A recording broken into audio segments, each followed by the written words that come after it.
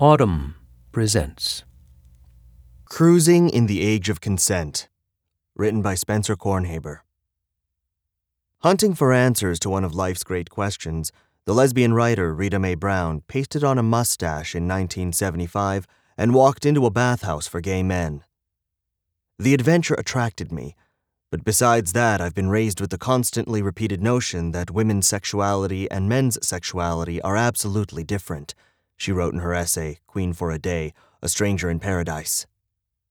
The all-male zone of Manhattan's The Club would, she hoped, teach her how male and female sexuality diverged. A robe hiding her female form, she marveled at the sex being had around every corner, from a dimly lit maze of semi-blind groping to an unbelievable orgy room of group activities to a corridor of cubicles in which men lay waiting for partners. Quickly, she began to form theories. Men look at each other differently than men look at women, she observed. The leer is gone. The thinly disguised hostility of the street vanishes. The transaction boils down to curiosity, no connection, disconnection. The way people touched felt foreign too. As a stranger reached for her groin, Brown's first response was to turn around and smash the offender's face in. Later, to one man who hugged her from behind, she whispered, "Thank you, but I've been here for an hour and I'm tired." The man left her alone. "The easiness of refusal is incredible," she wrote. "If you say no, it means no. That's all. And that simple no also protects fragile egos. Sex isn't a weapon here. It's a release." Read during today's Me Too wave, Brown's vision of a paradise packed with men groping unabashedly yet respectfully may sound like a hallucination. But many gay men might not find the scene so strange. Yes, assimilation and smartphones, and before them, legal crackdowns amid the AIDS crisis, have thinned the ranks of spots like the club. Even so, 50 years after a police raid on the Stonewall Inn catalyzed the mainstream LGBTQ movement, gay people still maintain spheres of separation from the wider world. Nightclubs, vacation spots, and dating apps where like can meet like. In those places, folks who otherwise might edit themselves for the straight world find the miraculous-seeming freedom to directly pursue their desires. This pursuit can take forms as mild as dinner and a movie.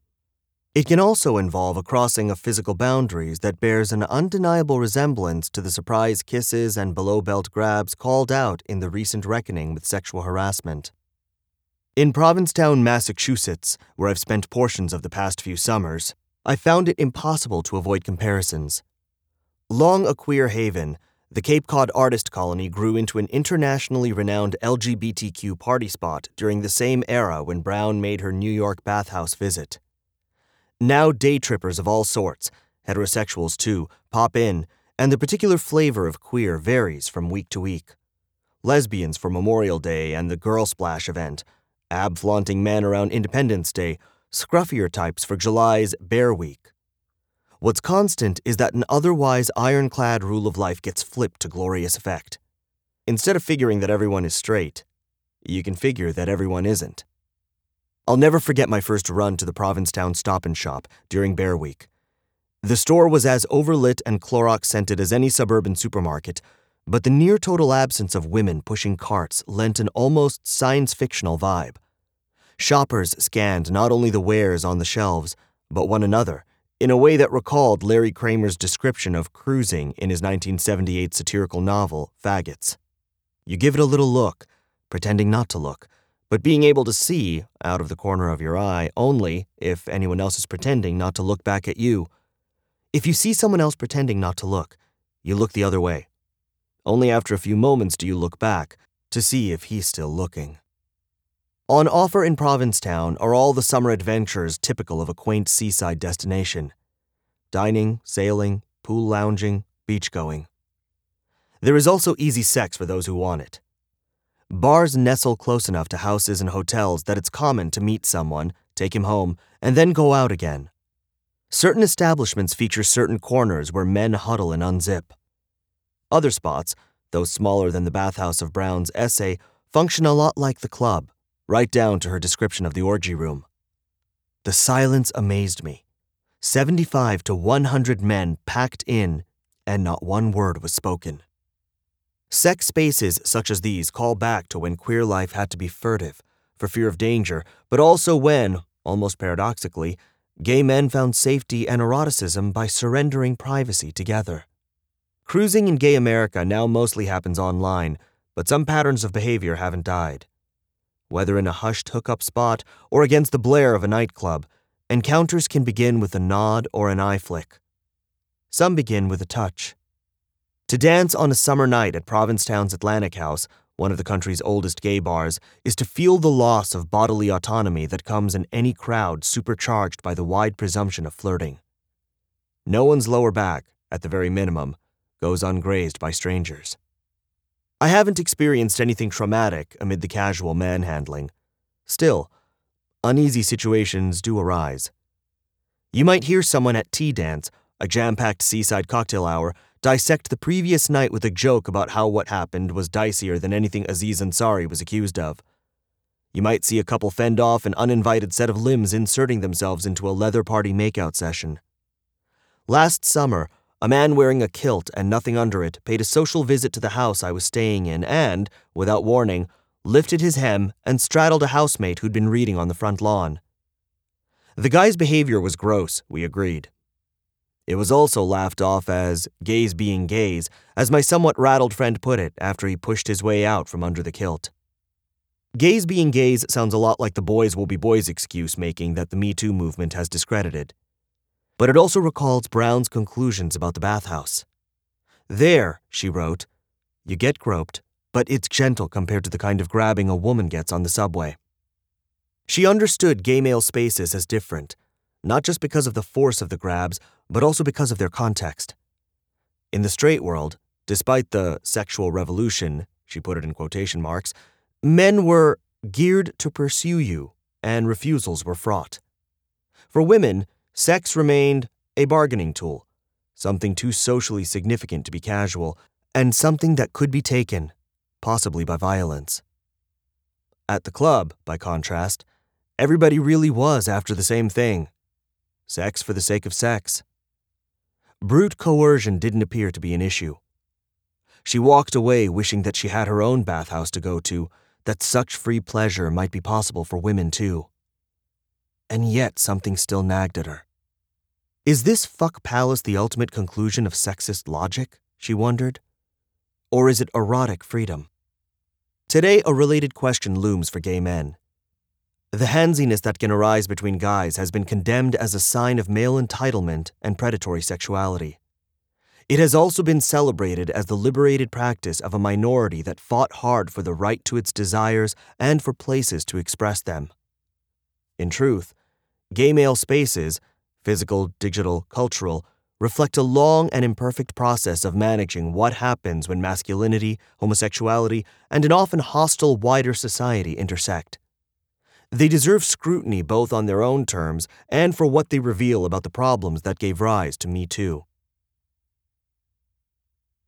Even as the queer movement has popularized an ever more fluid understanding of gender, Me Too has highlighted a stubborn reality. Men violate boundaries in ways that women rarely do. A 2010 Centers for Disease Control and Prevention survey found that even among lesbians who had experienced sexual violence other than rape, 85% of them reported that their attackers had exclusively been male. That's not to say women don't ever abuse, nor is it to suggest that patterns of sexual misconduct neatly fit a binary conception of gender. Bisexual and trans people face some of the highest rates of sexual assault. And lots of men, of course, don't harass. But the male gender is the one that is most urgently being called to account lately, and a room full of gay men is a room full of men. Sure enough, gay men joined the reckoning almost as soon as Me Too went supernova in late 2017. Just weeks after the fall of Harvey Weinstein, the actor Anthony Rapp alleged publicly that Kevin Spacey had tried to get with me sexually when Rapp was 14 and Spacey was in his 20s. More than a dozen men, some professionally subordinate to Spacey, came forward with their own accounts of sexual harassment and assault. Many of them said Spacey grabbed their crotch without warning.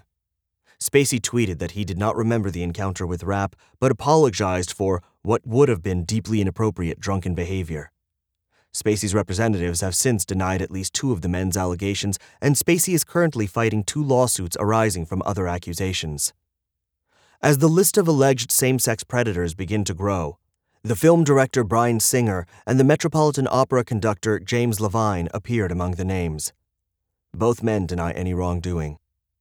These stories fit a familiar pattern of powerful guys taking monstrous advantage of their status. What, if anything, such accusations reveal about queer men hasn't prompted much discussion beyond suggestions that the closet, whether the victim or the aggressor or both are in it, makes reporting crimes harder. Yet, as alarm has intensified about drunken, horny subcultures of straight folks, nightclubs, frat parties, music festivals where women report rampant abuses, some gay men have begun to wonder whether their own confabs are consent catastrophes. Broaching that idea in public risks reviving old images of gay promiscuity and predation at just the moment when such stereotypes are losing their bite, thanks to the growing visibility of the queer experience in all its variety. But now that harassment of every sort is on trial, the issue seems unavoidable. How does Harvey Weinstein happen? Visit a gay bar with me, the journalist Mark Ambinder wrote in a 2017 USA Today column about the way queer guys grind and grope on the dance floor. In a 2018 piece in the LGBTQ magazine Wussy, the writer Alex Franco recounted his memory of an app-facilitated hookup that turned menacing when the other man tried to prevent Franco from leaving. Gay men, he wrote, can either start the work now, making clear communicated consent a foundation of our interactions, or we can wait for a scandal to ignite. That unwanted advances frequently harm gay men is already clear. According to a CDC survey based on self-reports, the share of gay men who have experienced sexual violence other than rape is almost as great as the share of straight and lesbian women who have. Though gender difference is out of the picture, the worst cases of same-sex abuse still tend to involve power inequalities, disparities of wealth, age, clout, physical size, and intoxication levels. Race can figure in too, as when a black man at a predominantly white bar risks being taken for the threat rather than the victim if he resists harassers. Gay men often don't report attacks to authorities out of fear of being outed, mistreated by homophobic cops, and subjected to stigmas that cast male victims as weak. Among competing explanations for the particular maleness of predation, one theory rests heavily on biology, and the gay cruising mentality can serve as a prop for that case. Remove women, and you see male sexuality unleashed more fully, as men would naturally express it if they could get away with it, the columnist Andrew Sullivan wrote in an online piece for New York Magazine titled Me Too and the Taboo Topic of Nature. It's full of handsiness and groping and objectification and lust and aggression and passion and the ruthless pursuit of yet another conquest. This testosterone-focused view, which paints the Me Too movement as hopelessly naive about gender, comes close to excusing male lechery as inevitable. It also implies a depressing perspective on homosexuality. Those guys who were called sissies throughout their youth? They grow up to embody the very aspects of masculinity now widely seen as destructive.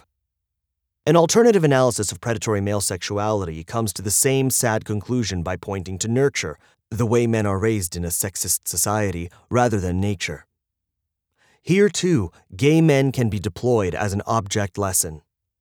In a 2017 essay for the queer web publication Them, the activist and writer Darnell L. Moore fretted that even his quietest ogling of attractive men was, fundamentally, rooted in rape culture.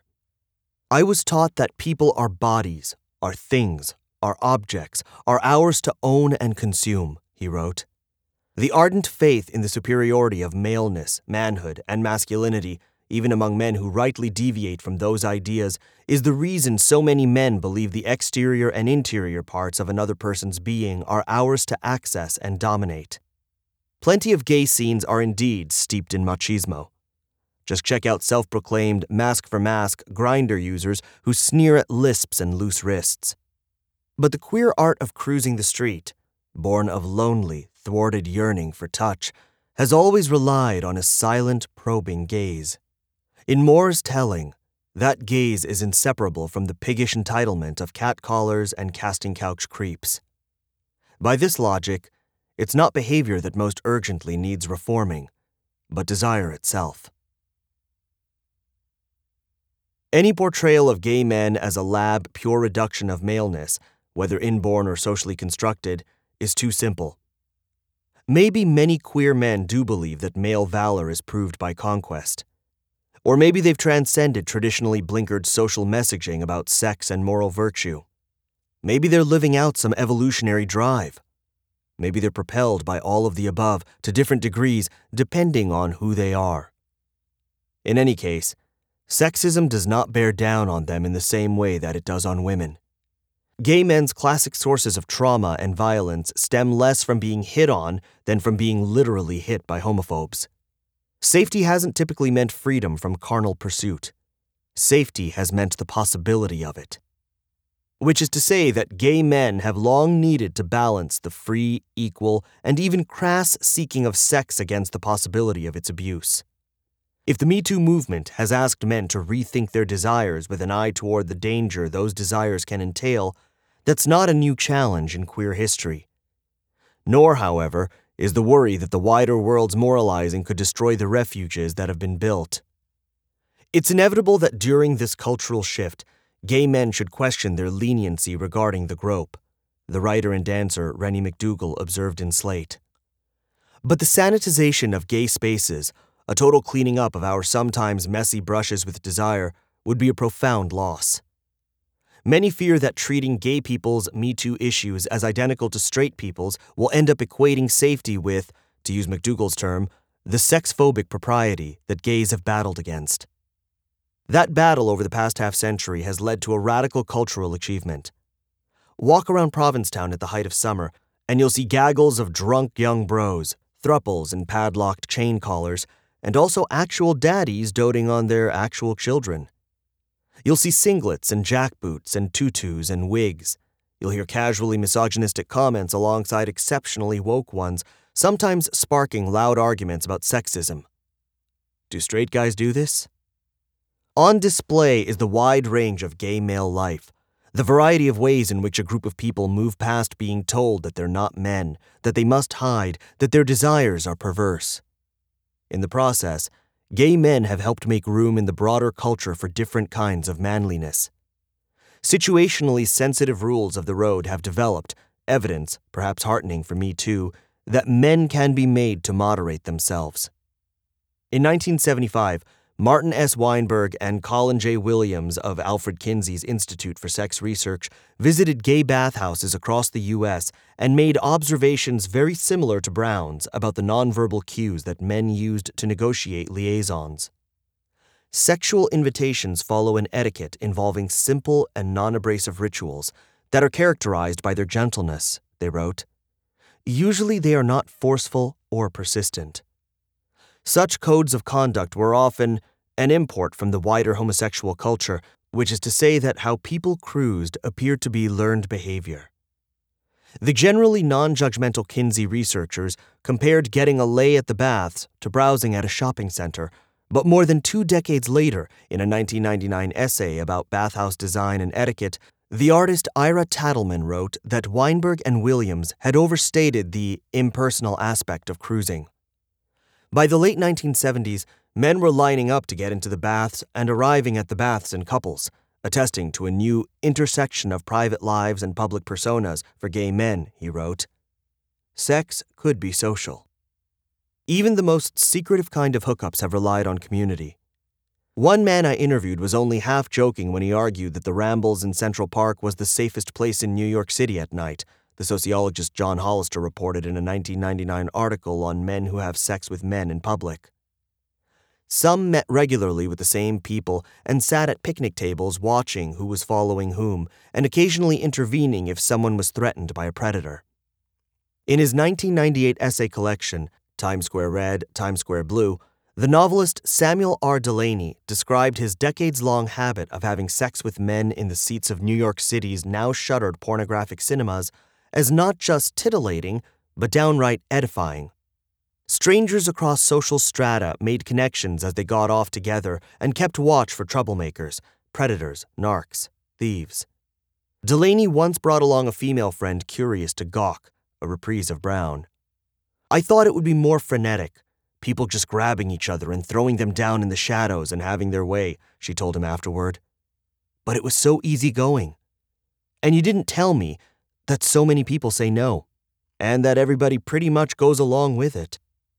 The Eros One Theater feels a long way away from 21st century gentrified gay bars, where a vodka soda can cost $10 and a too sloppy makeout session can result in expulsion. For queer folks to find one another may once have involved groping in the dark, but now all the courtship rituals that straights partake in, from meet the parents' holiday dinners to elaborate wedding preparations, are available. At the same time, explicit adventuring clearly retains its appeal. As before, what may look like free-for-alls can actually be governed by a sort of forbearance. A friend of mine noticed last summer that during the sweatier shirtless gatherings of Provincetown's Bear Week, the grope had been replaced by a chummier form of contact. Someone would lightly rub your tummy and look at you as a way of gauging if you were interested in anything, he observed. You could just touch their hand lightly and respond, "No thank you," without any ill will. He'd been annoyed by unwanted touching at parties in the past, but found this variant, rooted in a specific place and set of people, charming. Meanwhile, the anonymous cruise has gotten an update with apps such as Grindr and Scruff, where the hunt for sex is assumed and where conversations sometimes kick off with the sending of an explicit picture, a male tendency notoriously irritating to women on Tinder. Faces can be obscured and the exchange of names an afterthought. Though abuses do occur, conduct on these platforms is ritualized for safety and mutual understanding. Many profiles include HIV status, and asking when someone was last tested for STDs is pro forma. Banter also inevitably involves the question, "What are you into?" which invites discussion of who tops and who bottoms, whether both parties just want to cuddle, and so on. What are you into could be thought of as the unfussy, even hot prelude to something often derided as a feminist pipe dream: affirmative consent. The popular sex columnist Dan Savage, who's gay, frequently advises straight people to import this norm. It starts a conversation about expectations, can be a form of dirty talk foreplay, and recognizes that a hookup doesn't necessarily mean penetration. If a man is getting with a woman, the conversation about consent usually ends with, "Let's go to bed," Savage told me, because what's next is assumed. It's vaginal intercourse. But with gay men, half the time when somebody says, "What are you into?" they just want to do oral or mutually masturbate or some fantasy thing. Widen the conversation to a range of possibilities, he suggests, and a less fraught sexual paradigm, less all or nothing, conquest or defeat, emerges. It was just this kind of openness about naming and pursuing one's most visceral desires that Brown coveted as she left the club in 1975. Despite changing attitudes towards sex, we can't create our version of the baths because, for most of us, sex for the sake of sex is still wrong, whether you are a heterosexual woman or a lesbian, she wrote. We scramble to invest sex with love, and we call men dogs because they've been taught to separate the two. Much has changed for women since then, of course, including anti-slut-shaming campaigns to cheer on the female pursuit of casual sex. Bathhouses catering to women of all sexualities, though rare, have cropped up to offer experiences that, by reputation, seem aligned with Brown's dream. Our Xanadu would be less competitive than the gay men's baths, more laughter would ring in the sauna, and you'd touch not only to fuck, but just to touch. Yet being allowed to distinguish between sex and love and her needs for both, as Brown put it back when that freedom felt out of reach for a woman, has not stopped the kind of abuses that have inflamed Me Too. Take the case of Brooklyn's much-publicized House of Yes, a female-founded temple of expression where sexually charged events like the Pants Off Dance-Off take place. Since its 2015 opening, the venue has heard complaints about the same male groping of women that has long plagued nightlife. Now the dance floor is patrolled by consenticorns, trained volunteers wearing light-up horns, part of a consent program that includes cautionary signage and waivers, who watch to make sure that everyone parties respectfully and are ready to intervene if necessary. People think of this as an anything-goes kind of club, one of its co-founders, Anya Sapozhnikova, told Vice. But by anything goes, we mean extreme self-expression rather than extreme sexual harassment. There is a difference. Consenticorns might seem like a parody of safe space coddling, but to judge by the continued sold-out crowds at House of Yes and by the hot and heavy atmosphere of the disco extravaganza I dropped into recently, the initiative hasn't tamped down the fun. Indeed, in spirit, if not in specifics, the Consenticorn agenda resembles the sort of policing to protect pleasure that queer subcultures have long experimented with. Bringing casual sex into the open, for the gay world, yes, but also the straight one, was a first step. If participants, and especially men, turn out to need some taming, the goal is not to chasten them, but to enable more fun. For gay guys, the choreography of cruising, the nod of encouragement, the welcomed touch, the ascertaining of who wants what, will keep evolving as people become freer to talk about the ways in which it can go wrong. Recently, the friend who told me about the Bear Week belly rubs showed me an emailed invitation to a private all-male sex party in a major city. It warned that no means no, but also got specific with the rule not to pile on to another couple or group without the participants clearly expressing interest, the opposite of the impromptu grab-and-parry paradigm Brown described in the orgy room of 1975. Yet laden with pictures of muscled bodies and information about the sex supplies on offer, the invitation could hardly be called prudish, unliberated, or panicky. Why would it be? The excitement of any queer enclave relies not on risk, but on shared security, the core of a Xanadu that many might welcome. And that is still under construction. If you enjoyed this production, find the best long-form articles read aloud in the Autumn app, available now for iPhone.